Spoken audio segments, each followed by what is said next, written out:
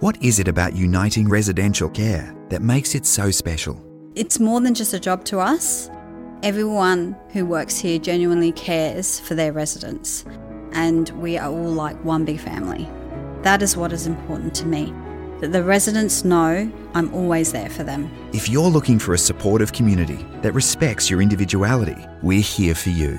Visit uniting.org today or call 1800 864 846. Oldie Goodie is a podcast series created for informational purposes only. It is not intended to be a replacement for psychological assessment and treatment. Always consult your own healthcare professional.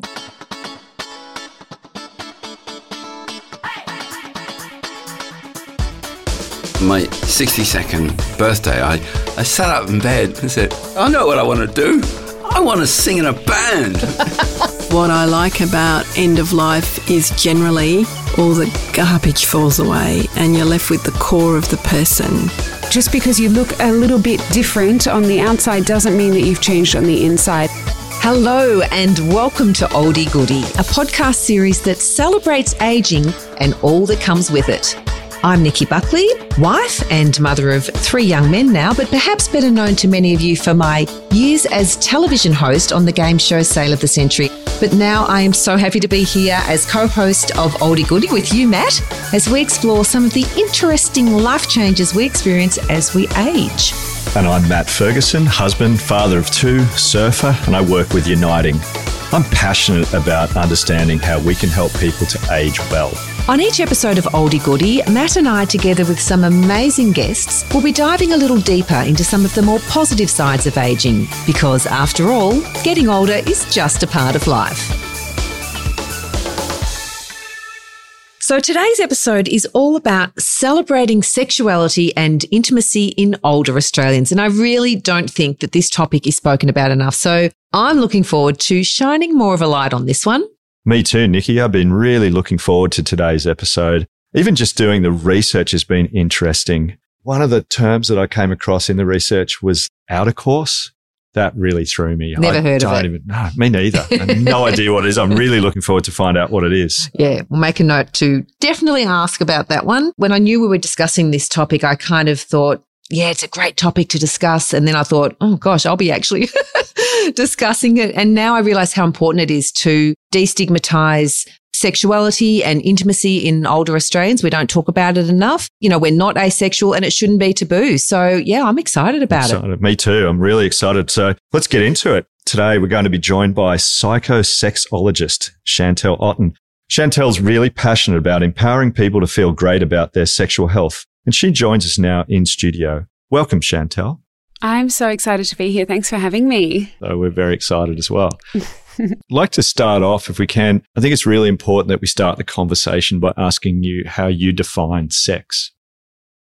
Oh, so I see sex as a really expansive term. I find it to be an umbrella term. It relates to a whole range of sexual experiences, and it really is about what you want it to be. You know, it can be about intercourse, penetration, if you like, but it can also just be about heavy petting. It can be about kissing. It can be about touching, whatever you want it to be, as long as it's fun and pleasurable.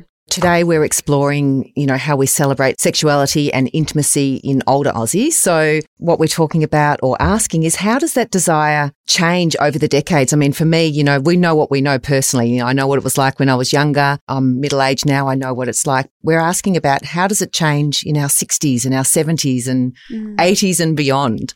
Well, I think this is a really good topic because not many people actually do talk about this transition, and it is a little bit of a transition through every single life stage. Of course, the sex that we had in our teenage years, if we were active then, is different to your 20s, your 30s, because you're exploring a little bit more, I think, around safer sex, around consent, around mutual kind of connection, and then maybe moving into more serious relationships, into love, into potentially marriage, into being a parent. So then going into your 50s, 60s, 70s, 50s is around the time where vulva owners usually have menopause symptoms, perimenopause. So you do lose a lot of those important hormones that make you, I guess, feel really good. You can lose a little bit of lubrication, so a bit of energy. But of course, we have hormone replacement therapy that can help with that if you are eligible. And for penis owners, in their 50s, you have a 50% chance of erectile dysfunction. So your penis might be a little bit softer. It's not going to be so penetration focused, your sexuality. Age 60, you have a 70% chance. So you really have to work on being a bit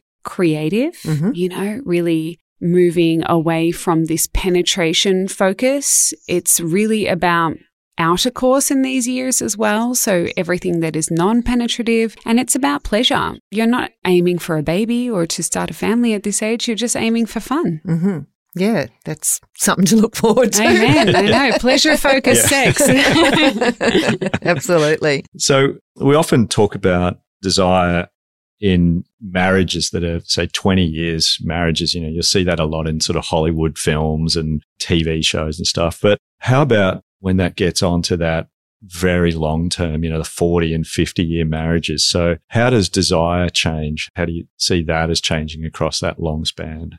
Well, I guess if you look back traditionally, we didn't used to live as long as we do now. So when you used to find someone, you'd be together maybe 30, 40 years because the lifespan was a lot less. So you could keep it pretty exciting. These days we have like a couple of lifespans fit into one. We're living till we're age 100. That means if you're, with someone for 30, 40, 50 years, you're going to have to reinvent yourself over that period of time. And you're going to have to also really connect on different levels. Look at the person that you're with and think, well, what's curious and exciting about them now? What do I find mysterious about them now? We don't know everything about our partners. And I think that that's one really big mistake that we make in our society, is that we find our partners super predictable. We feel like we know everything about them. There's an element also of control in many relationships as well. And I think we actually have to let go of that and really find a sense of differentiation. There needs to be some distance between us to cultivate excitement. There needs to be a bridge to cross. So I always encourage people to go do your own thing, have your own friends, find your own hobbies and meet in the middle. Still plan a date night together. Prioritize sex, because it's not going to be as spontaneous as you want. You have to make sure it's a little bit more reactive. Add in some fun things into the bedroom. If you're into toys, bring them in. If you want to play games, that's fine. But don't stick to the same sexual script. I think that that's one problem that we have for any age. We go into the bedroom, we have sex in the same way, it's the same sexual menu. It would be like us all going out for dinner every week and we get spaghetti bolognese at the same Italian restaurant. We'd be over it. We don't want to go for dinner with each other anymore because we know what we're going to get. We need to try different cuisines, different spices, different menus, and that's a conversation that needs to be had. Yeah, I think that's really interesting. I think it's really interesting talking about needing to remain curious about your partner and not thinking that you know it all. Like I have been with my husband for, nearly 40 years, I think, so I can never think that I can really understand what's going on inside his head and vice versa. So yeah, I think that's really important to remain curious. Obviously, there are plenty of, misconceptions about sex when you get older. To you, what are one of the biggest misconceptions I think that people would feel about, sex when they're older? I think there is a stigma that sex stops once you hit a certain age, which is just not true, because I have patients coming in their 80s and they're single, and one of my patients from a few years ago, she was probably about 85 and she had just started up a sexual relationship with her neighbor. And she was like, how do I keep this fun? Because he's a little bit boring in the sack. And she's like, I don't know how do I tell him to make it more interesting? And I think that, we need to move beyond this narrative that people in their older years are not erotic. We also know that with certain age conditions, you can become a little bit more erotic as well. So there are safety concerns around that age too. But I think it's really about just communication and saying, you know what, I'm still sexy. I still want to have fun. I still want to feel pleasure. I still want you to find my clitoris. You know, that's really important for me. I think that we should be more open about sexuality as we get older. Because I'm assuming when, I'm in my mid-50s and, I still think I'm 25, maybe 35. So you're very hot as well. You're very nice to look at. Oh, you gorgeous thing. So I'm assuming the same goes forward. People in their 70s and 80s, that they're feeling like they're in their 50s. Yeah. So, of course, they're going to still be wanting it. You're only as old as you feel, right? 100%. Yeah, no, I think it is really about just having fun at that stage too. And I think losing a bit of this shame element too. Just be a bit open. You know, the reason why I'm a sexologist is because my parents are so open about their sexual lives. And for me, I realize like how important it is for an individual and in relationships too to be erotic. And then, you know, they just have fun with it. They don't tell me all the details, but I know they're getting laid, you know. I think it's pretty obvious. And my grandma as well was a very erotic person. She had an affair with my swim teacher. Like, I know that there was a lot of stuff going on, and she was single. You know, my grandfather died a long time ago, but it's just really interesting because I know that a lot of my friends didn't have that exposure, you know, of their grandparents. All of mine are passed away now, but basically saying, hey, like this is part of who I am and this is super important. And I hope that, you know, maybe a lot more people are encouraged to say, hey, it's healthy to be erotic. It's healthy to still have fantasies and sexual thoughts. It's fun as well. And to feel good about yourself. I know personally from my beautiful mother-in-law who is like my mother because we've been together, you know, so long. She's in an aged care facility. And so I bought her some beautiful lingerie and I took it in to her because she said, Nikki, can you get me some more bras? So I got her some really pretty pieces and took them into her and, you know, we fitted them in there and she had the care nurses in there and she put on this beautiful black lace bra. And she just goes, oh my gosh, I feel so sexy. You know, I feel like a movie star. And that just made me feel, oh gosh, I hadn't, you know, like I kind of wanted to get her something nice, but that's how she was feeling at, 85. I can see it on your face. That was a really special moment. And you know what? It is special. There's nothing better than the people that we love feeling good about themselves, and feeling sexy is a really big part of that. You don't have to just stick to this narrative of, oh, you know, I'm a mother or I'm a grandmother or my father or grandfather or grandparent, whatever you identify as. You don't have to just stick to this narrative, this box. You know, you can still be an individual, you can still be a sexy person, you can still be someone, if you're single, that is eligible to date. And I think it is about going out and feeling good and having fun, putting on makeup, doing your hair, getting your nails done. I always encourage people, there's nothing vain about taking care of yourself if it makes you feel amazing. 100%. It's almost like society says to people, when you get to a certain age, this is how you act. And so in your 70s and 80s, how are people experiencing their sexuality? How are they they may have come out of a long marriage. They may have one of the partners passed away. And so they're now having to renegotiate or re-experience igniting that again. Yeah.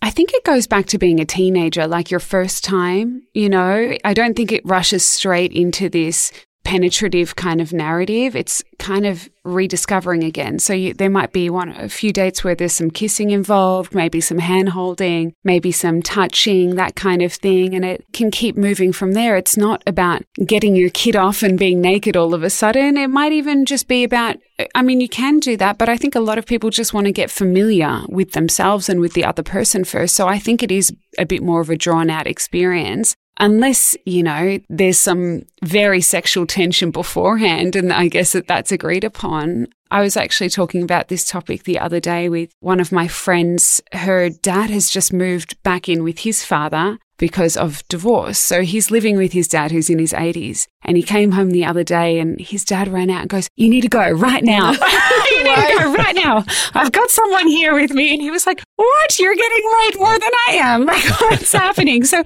there's no prescription. Like, I can't tell you the way it should be. I can tell you the way some people work with it. But other people, like my friend's grandfather, will just be like, no, I feel hot. I feel amazing. The person that I want to be with is ready. So let's just go do it and have fun with it. I also think it's great because I think you're a little less body conscious at that age as well. You know, I think that you just go, yeah, this is me. You know, here are my rolls. Here are my wrinkles, but I'm good in the bed. You know, I'm good in the sack. Let's have fun. Yeah. Exactly. Yeah. There's a lot more practice there. So, you would hope so. You should be good at it by then. Yeah. Not my first rodeo. I guess you kind of answered this a little bit, but maybe expanding on it. Where do intimacy, sex and friendship sit in a relation to each other? And what is the importance of each of those as we grow older? I think, we can have desire without love. So we can desire someone and not love them. And we can love someone and not desire them. But I think at that stage, if you have a friendship with someone, there is elements of love and friendship within there. And if that kind of rolls into a narrative that there might be relational or sexual tension as well, it can all coexist together, really. And of course, you can have sex with friends too. You don't need to feel like you have to be in a relationship with a friend. And I think that that's also a really healthy thing too. You know, if you're like looking around and thinking, I don't see anyone that I want to date, or particularly if you're someone that doesn't want another person in your space, if you're used to having your space to yourself, maybe you've been alone for a while, it might be a friends with benefits scenario. And that's also acceptable. We don't have to, have any rules around our sex life unless, we think about just safety and consent. Those are the only rules that you really need to have. And is that, because I wouldn't know, I don't know about you, Matt, but is that going on with people in like their 70s and 80s and beyond, like sex with benefits? Yeah, of course. Yeah, because I know a lot of people that go, well, I've done the marriage, I've done the relationship thing, I've done the long term. I really like my own company now. I like my house. I like my space. I don't want blah, blah, blah to come into that and make it their space, but they are welcome to come into the bedroom. I'm happy to go on dates with them, but I want to live separately. And I think that's a really healthy thing. If you know where you sit in terms of other people being in your space, I think that's healthy. Others, of course, want a partner in crime to live with them and do all the things together. So I think it really is each to their own. But of course, you can make up your own prescription. Just riffing on that, like we just talked about friends with the benefits being sex. But what are the benefits to your life beyond dating? Sex? So what are some of the offshoot benefits of a good, healthy sex life? Well, across the entire lifespan, there's so many health benefits, because if you're getting skin-on-skin contact, and that doesn't have to be erotic, you can just sleep with someone, you can be bed partners, whatever, or housemates that sleep together. You're getting a release of all the beautiful feel-good endorphins. So oxytocin, dopamine, the bonding hormone. We got serotonin. This means better sleep, less depression, higher energy, stress relief as well, especially if you're into, it doesn't have to be with another person. You can just be masturbating, self-pleasure. That's also really healthy. But there are so many health benefits as well to just having someone in your space too. I think that company is really important for loneliness. I think it is a remedy for a lot of depressive symptoms and anxiety. Just having a friend there, a confidant, someone you can be yourself around is going to do wonders for your life. Yeah, it's so important. We're talking about, sex as we age. What about solo pleasure? Can you probably elaborate a little bit more on that? Yeah, so, masturbation, or masturbation, as a lot of people have been saying to me. I don't know where masturbation came from, but it's a bit more of a posh masturbation. Self-pleasure is important across all ages. And, it starts when we're pretty young, to be honest. I think self-pleasure is something that it's really individualized, because I know a lot of young people would have probably got some negative messages around self-pleasure, but I'm hoping that as you get to an older age range that you've done a little bit more exploration to realize how important self-pleasure is. If you don't know your body, it's very hard to direct someone else to get to know your body if you are engaging in partnered sexual activities. But if you're not, there's nothing wrong with touching yourself. It's loving yourself. It's making yourself feel really good, and it's beneficial. It makes you less anxious, less depressed. There are some great toys out there for penises, for vulvas. There's also like self-pleasure that's not genital oriented. So self-pleasure is super important. Keep exploring yourself as you get older.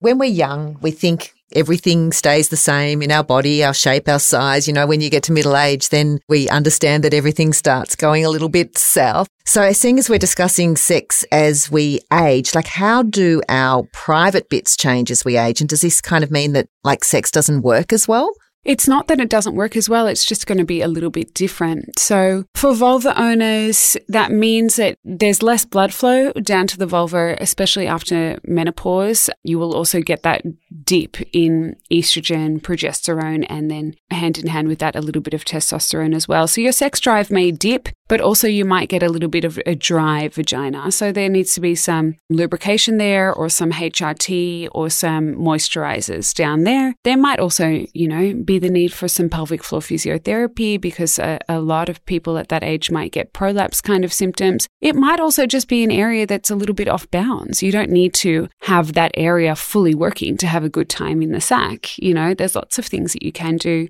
And if you think about it, the clitoris is the most important sexual organ. It might need a little bit more vibration, or stimulation from a vibrator at that stage because it might be a little bit less sensitive, but you're still going to have fun and you still got, a bottom, boobs, neck, belly, chest. You might just want an erotic massage. It doesn't have to have a happy ending. Beautiful. And then for penis owners, of course, there is the risk of the penis getting a little bit softer. There might be also some complications after conditions such as prostate cancer as well, where the penis won't work as well. But again, we have a whole body to explore that's not just penis oriented. You can also still have an orgasm if you have a flaccid penis. So if you play with a soft penis, you can still have an orgasm and ejaculation.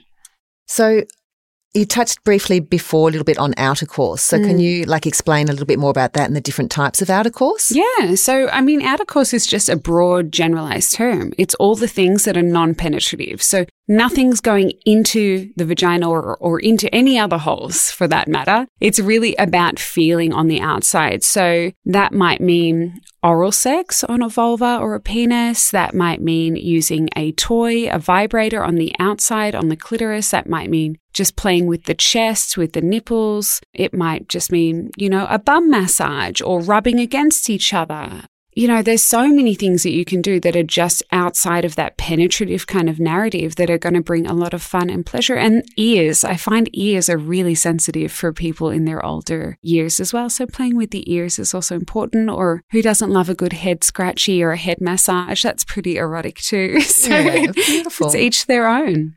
I was fascinated with the term. I hadn't heard the term until we started researching for this conversation, outer course, and I thought there's no marketing people were involved in that. That's not a very sexy term for a sexy thing, right? It's like outer course. Okay, you can say it and it does sound good. And the first time you said it, I was like, actually, that sounds all right. I can make things sound very sexy. Yeah. Outer course. Outer course. But it's kind of, and then, all right, it's the opposite of intercourse. So if I wanted help navigating some of these issues or things that are going to happen as I'm aging, as I am. So how can modern medicine or technology help me to move through these? So as a penis owner, if you're having difficulties with your penis getting hard, of course, you can go see a great GP or a urologist and get a prescription for Viagra or for Cialis or Viagra, Cialis. And there are also options such as, a prosthesis, a penile prosthesis, if all methods are exhausted and you're really focused on getting an erection. You can come see a sexologist like myself. We can help you explore different ways to have sex too and how to have fun, and also maybe incorporate your partner into using a penis pump if needed, or using a ring that fits around the base of the penis to keep the blood in there too. If you've got a vulva, of course, you can go see a good gynecologist or an endocrinologist and really work on your hormones, hormone replacement therapy. You can get some topical hormones as well that just go down, inside the genitals, so you do get some lubrication there. And of course, it depends if you're eligible or not. Some people are not eligible for hormones because of breast or ovarian cancer, and that means that you need to work with, someone like myself. So get some good lubricants there, get some vaginal moisturizers, get some great toys. But also, I think it's really about the conversation that you're having with your partner too, and how to not feel ashamed. I think that shame is one layer that kind of comes into it because people feel a little bit strange about their bodies changing and then having to go, actually, that's not going to work for me. We're not going to be able to have sex the same way that we did. How do we keep going with this? And there shouldn't be shame attached to it because at the end of the day, we're all human. We're all going to change.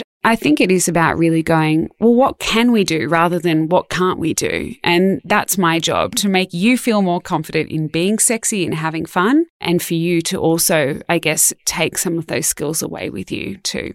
Yeah, wow. So, on that as well, these conversations, I guess, are just going to help everybody. So it's about keeping the conversation, open. It was really intriguing and interesting for me to know that we're going to be talking with you today, about, sex in our 60s and our 70s and 80s, and hopefully we can help other people with that. So on that note, how can we help boost the sexual esteem of people, the elderly people? Is it, the conversations and just making it seem, just normalizing it all and letting everyone know it's 100%. Normal? 100%. There are some great books out there as well. I think there's one called Sex After 60, which was one of the first books that I actually read earlier in my career, because I think that we need to take, people my generation really need to take some pointers from people who are having changes with their body and having to change the way that they have sex. Because for my generation, we've only really been taught about cisgendered. So that means you fit with the gender that you were assigned at birth, and then heteronormative, heterosexual relationships, assigned male with an assigned female. But as we know, the world is colorful. There are people with different abilities out there. I'm in a relationship with someone with a disability. There are also different sexual orientations too. So sex isn't just about penis and vagina. And I think we really need to take some inspiration from those who are not having this prescribed intercourse type of sex and who are really looking outside the box and focusing with the biggest sexual organ that they have, which is their brain. It's about being creative. So what can you do that's going to bring you pleasure and have fun, but not going to make you feel like you don't work, And I think we have to remember that if you're having a good time and you're both coming away and going, yeah, that was really pleasurable, that's success to me. That is a successful sexual relationship. And we need to move away from what we can't do and more towards, well, what can we do and what's going to feel really good for us? It's fascinating listening to you, and I'm just sitting across and looking at this gorgeous young woman, and what's popped into my head is like, how did you get into being a psychosexologist in the first place? Well, my family's Dutch. We were always pretty open about sex. It wasn't detailed. It was just that it's a healthy part of your life. I went into psychology, but I was always really open to, I think I'm a very empathetic person. So I would always be very aware of what was going on around me. And I was looking at all these relationships of my friends' parents, and I was heavily involved in my grandmother's life as well. She had dementia for 10 years, so I was her carer. And I kind of realized, she had heightened eroticism during those last 10 years too. It was a bit naughty, actually. We had to put her in an all-female nursing home because she was just... I have heard about that. Yeah, she was hitting on my dentist. She was hitting on everyone. And, it became a little bit dangerous. So we were kind of, for me, I was like, you know what? Sex is such an interesting topic. There's so much going on. And I finished psychology, and my mum sent me a TED Talk by Esther Perel, who's a famous psychotherapist. So for anyone who hasn't heard of her, please look up her TED Talks on infidelity and on the nuances of desire. And she basically just said it's not black and white. And, we used to, especially, at that age, for me, I think I was about 22 or something, 21, I don't know, when I finished uni, but people were very black and white about infidelity. And I think we can understand as adults, we will see friends, we will see people that we know and people that we love and that also that love each other go through those kind of changes too. And it's complex and it's layered. And I thought, well, I probably am not at the stage where I can really be talking about that because none of my friends are really in serious relationships, but I can talk about sex and I want to know who's talking about sex for me, for my parents, for my friends. And I thought, well, I'll be that person. So I did my science med degree through Sydney University, but I actually moved to Amsterdam at the same time. And I did my sexology degree there because I have a Dutch passport. And I learned from the best people in the world because they were able to talk about it a lot more freely than we were here. It's part of the medical system there. It needs to be more part of the medical system here. That we have some great sexologists that I, got to speak with before I ended up going along this journey, and they are medical sexologists over at Monash, and they were just like, just do it. There's so much to talk about here, and there's so much more for us all to learn. And so I did. I worked really, really hard, and I came back to Australia when I was 26 and started my career, and it was great. And, I got married, I got divorced. I'm 30 now. I've done a lot of things. You've done it all. Yeah. I thought I'll try it all.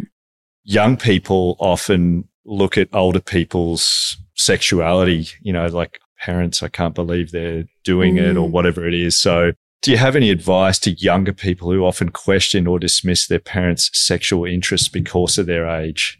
Would you like to be shamed for your sexual interests at your age? I think you can't judge anyone, just because you look a little bit different on the outside doesn't mean that you've changed on the inside. And I think that if we are going to be saying ew or yuck or gross to our parents or to our grandparents, that's on us. That's not about them, and I think you really need to think about if you would like to be told ew or gross or yuck about your sex life. I don't know. Does anyone here have any thoughts on what you would say if someone would, I'm just hearing my kids. I'd be like, go to your room. Yeah, like if, find a new home. They do say it, I guess. So, it's probably education and just, but that's, good coming back to them and saying, hey, that we're not judging you, so don't judge us. And you will be our age one day and guaranteed you'll still be wanting to do it. And probably just like, do you want me to feel like I'm not a sexy person? Do you want me to feel not good about myself? Because I would never wish that on you. I think that is the education. And it's just, it doesn't have to be as harsh as I said before, like go find a new home. It really is about sitting down and going, hey, we still want to have fun. And I would hope that you would be happy for us, that we are still having fun, because there are a lot of parents out there and a lot of grandparents that are not having as much fun as we are, and this is keeping our relationship alive and healthy, which is important for you too. I think that's beautifully said. Yeah. Yeah. It's such a strong Hollywood trope, isn't it? Like it's kind of an easy joke to go to in movies. So they just latch onto it. And sex in general just gets a really bad rap in movies, I think. Yeah. Well, thank you so much for your time today, Chantelle. It's been amazing. It's been eye-opening. And it's actually giving me some things to look forward to as I age. There's so much. And if you ever need some recommendations for some toys or lubricants, I'm here for you. I'll send through a full list. I've got you. We might take you up on that. Yeah. Thanks for having me.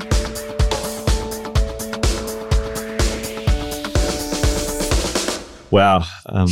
That was really confronting. That's really made me rethink my thoughts about sexuality personally and for my parents and getting older. I just found that intensely interesting. Is it something that guys would normally discuss? I think thinking about it, like blokes around the fire pit having a beer, it would be at a very superficial level, and you'd never delve into it that deeply or with that much understanding and questioning of how sexuality works. That's really sat me back on my heels.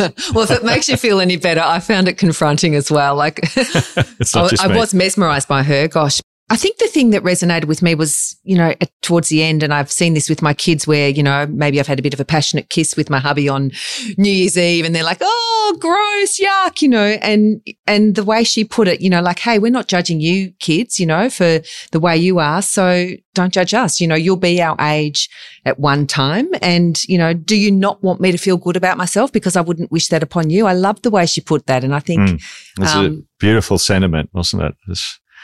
It's I'm going to have to. You're in shock. I'm going to have to spend some time processing all of that. Yeah. And so we'll see what happens when she sends a gift box to us.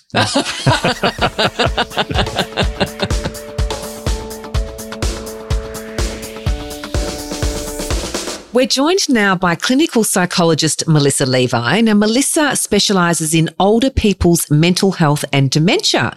And Melissa is with us in the studio to discuss some of our key takeaways from that insightful chat with Chantelle. So welcome, Mel. Thank you so much, Nikki and Matt. I am thrilled to be here. Great to have you. Especially for this topic. I love that we're talking about this. I knew you would. Well, something that Chantelle touched on lightly, and I wanted to ask you more about it, is eroticism in people with dementia. Now, I believe this is a topic that you can share some more insight with us on. Yeah, absolutely. So I think, a lot of us assume that as we get older, that we sort of become asexual. We lose our sort of desire for intimacy, for pleasure, for affection.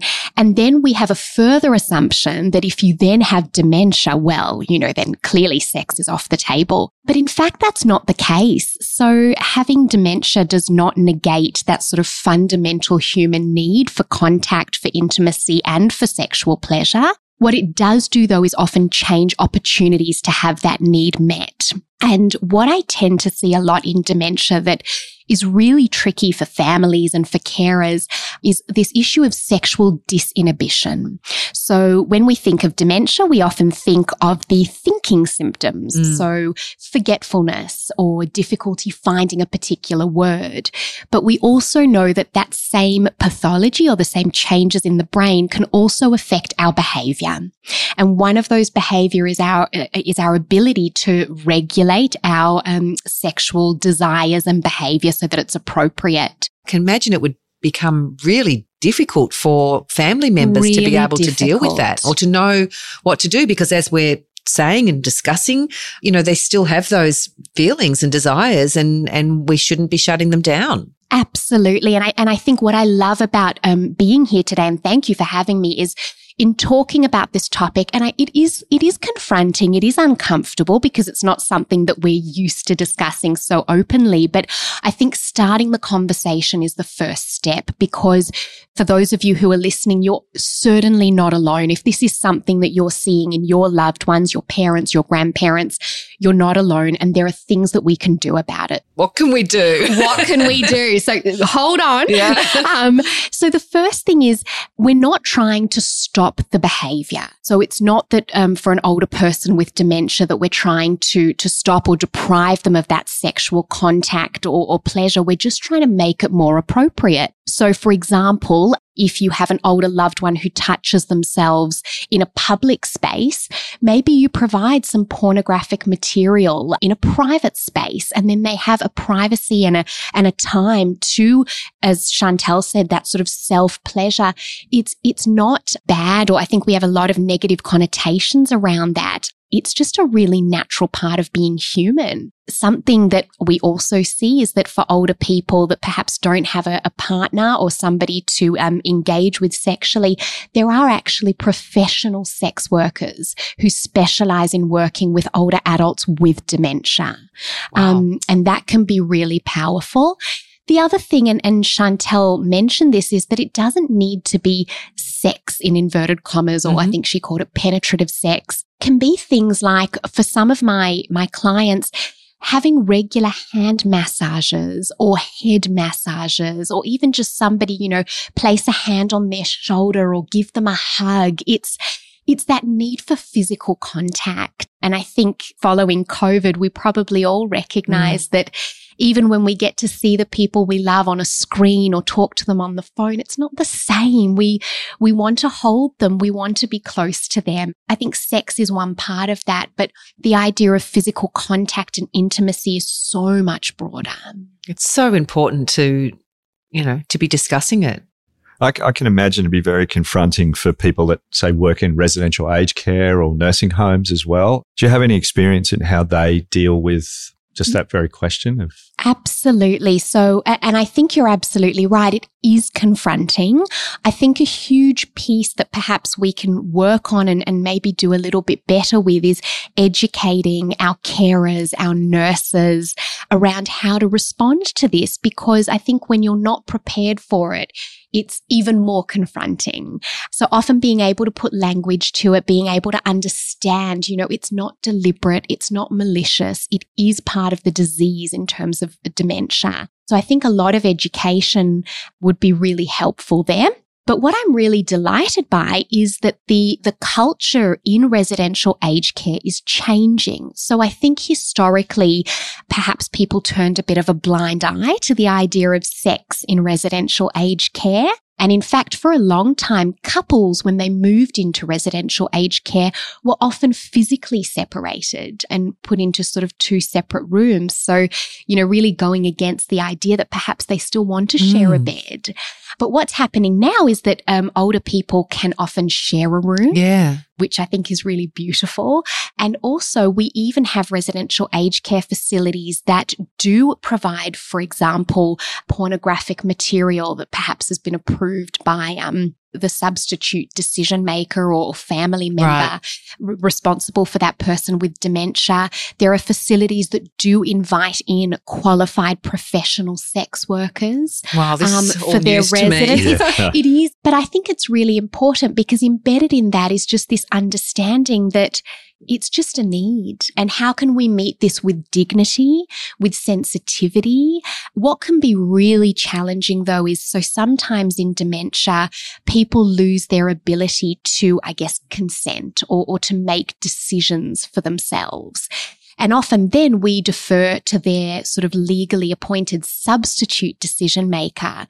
And I'm thinking of one patient who was an older gentleman who was quite sexually disinhibited and having to have a conversation with his daughter around, whether we could provide pornographic material so that, he could have that behavior in sort of a private space and still meet that need. And I just really, really felt for his daughter because but a credit to her, she, I think, really just benefited from, again, that education around where the behavior comes from. And also knowing, one of her questions to me was, what do other families do? And what I love about talking about this is that people can know you're not alone. And it's not that your mum, your dad, your granny, your grandpa, something strange about them or wrong with them. It's absolutely not. Gosh, that is so insightful, and I'm sure will help that many people, because I've never even thought about it, let alone would I know what to do if that question was asked of me. So it's great to see that the sector of aged care is actually moving in that direction, because in 2017, La Trobe University, they did the largest national study of sex and relationships for older people. It was called Sex, Age and Me. And that was one of the big things that participants answered, with that they were really concerned about how their sexual expression would be supported in aged care. So it's fantastic to see that, maybe that prompted some moves in the right direction. So absolutely. Yeah. And I think, working at the hospital that I work at, it's right in the inner city of Sydney. And we have a really, I suppose, I don't know if Chantelle would say this is the right term, but I guess sexually diverse population. We have, I think, the largest population in Australia of aging sex workers. We have lots of same-sex couples. We have people that identify as transgender. Again, I hope I'm using all the right sort of terminology, but we've got this really beautifully diverse pool of people. And as they get older, a lot of them need care and formal residential care. And there are a lot of nerves about going into that environment, because I think historically they've been assumed to be fairly sort of sterile, asexual, straight-laced places. But it's really beautiful. I'm thinking of one facility that's just around the corner from the hospital, actually. They do a lot of things to celebrate, for example, Pride and LGBTQIA+ communities, and it's embraced. So I think there's a huge shift that's happening in that space. And I think people can feel more confident and more comfortable in transitioning into residential care. And I would also say, at the time of interviewing with the facility, ask these questions. I know it's uncomfortable. I know you almost can't put words to it, but ask, because it's really important that just like it's the right social fit, that it's also the right sexual fit. I'm going back to ask. Yeah. I think the future around this is really exciting. And I think the fact that this is even a podcast episode is really exciting. Thanks, Mel. That's a lot to think about. Thank you. Thank you for your time today. I look forward to chatting again soon. Yeah. Thank you. Well, Matt, that's it for today's episode of Oldie Goodie. For more information on anything we've discussed, or to find out more about Chantelle Otten, head to oldiegoodie.com.au. Thanks, Nikki. And I've certainly learnt a lot today. In particular, all about my new favourite word, outer course. I think the thing I love about this word is how inclusive it is for everyone. Every single person is entitled to intimacy, regardless of age, sex, disability, health conditions. Yeah, you know what? You are so right, Matt. And I'm so glad that we covered this topic today too. It's certainly been insightful for me and everyone else, I hope, and hopefully opens up a few more conversations so that we can normalise the stigma around celebrating sexuality and intimacy in older Australians. To be the first to hear our new episodes, don't forget to subscribe to Oldie Goodie wherever you get your podcasts. And if you'd like to reach out with any questions or even topics that you'd love us to explore, you can email us at hello@oldiegoodie.com.au. Thanks for joining us. Bye now. See ya. What is it about Uniting Residential Care that makes it so special? It's more than just a job to us. Everyone who works here genuinely cares for their residents, and we are all like one big family. That is what is important to me, that the residents know I'm always there for them. If you're looking for a supportive community that respects your individuality, we're here for you. Visit uniting.org today or call 1-800-864-846.